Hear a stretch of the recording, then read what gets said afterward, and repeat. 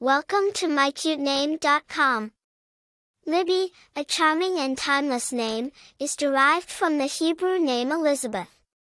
Elizabeth, in turn, means, "My God is an oath," or "My God is abundance." This beautifully positive meaning is one of the reasons for the enduring popularity of the name Libby.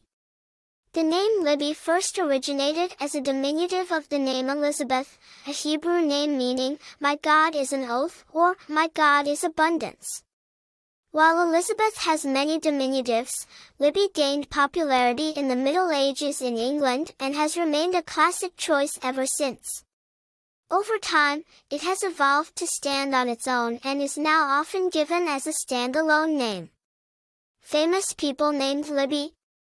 Among the famous personalities named Libby are Libby Holman, an American singer and actress from the early 20th century, and Libby Trickett, an Australian Olympic swimmer. Popularity. Though not as common as its root name Elizabeth, Libby has a charm of its own that has kept it in steady use. It has a warm, friendly sound that has made it a beloved pick for parents. Personality traits. Those named Libby often exhibit traits of independence, determination, and a vibrant personality. They are often seen as reliable and trustworthy, reflecting the meaning of their name, "My God is an oath." In literature and media.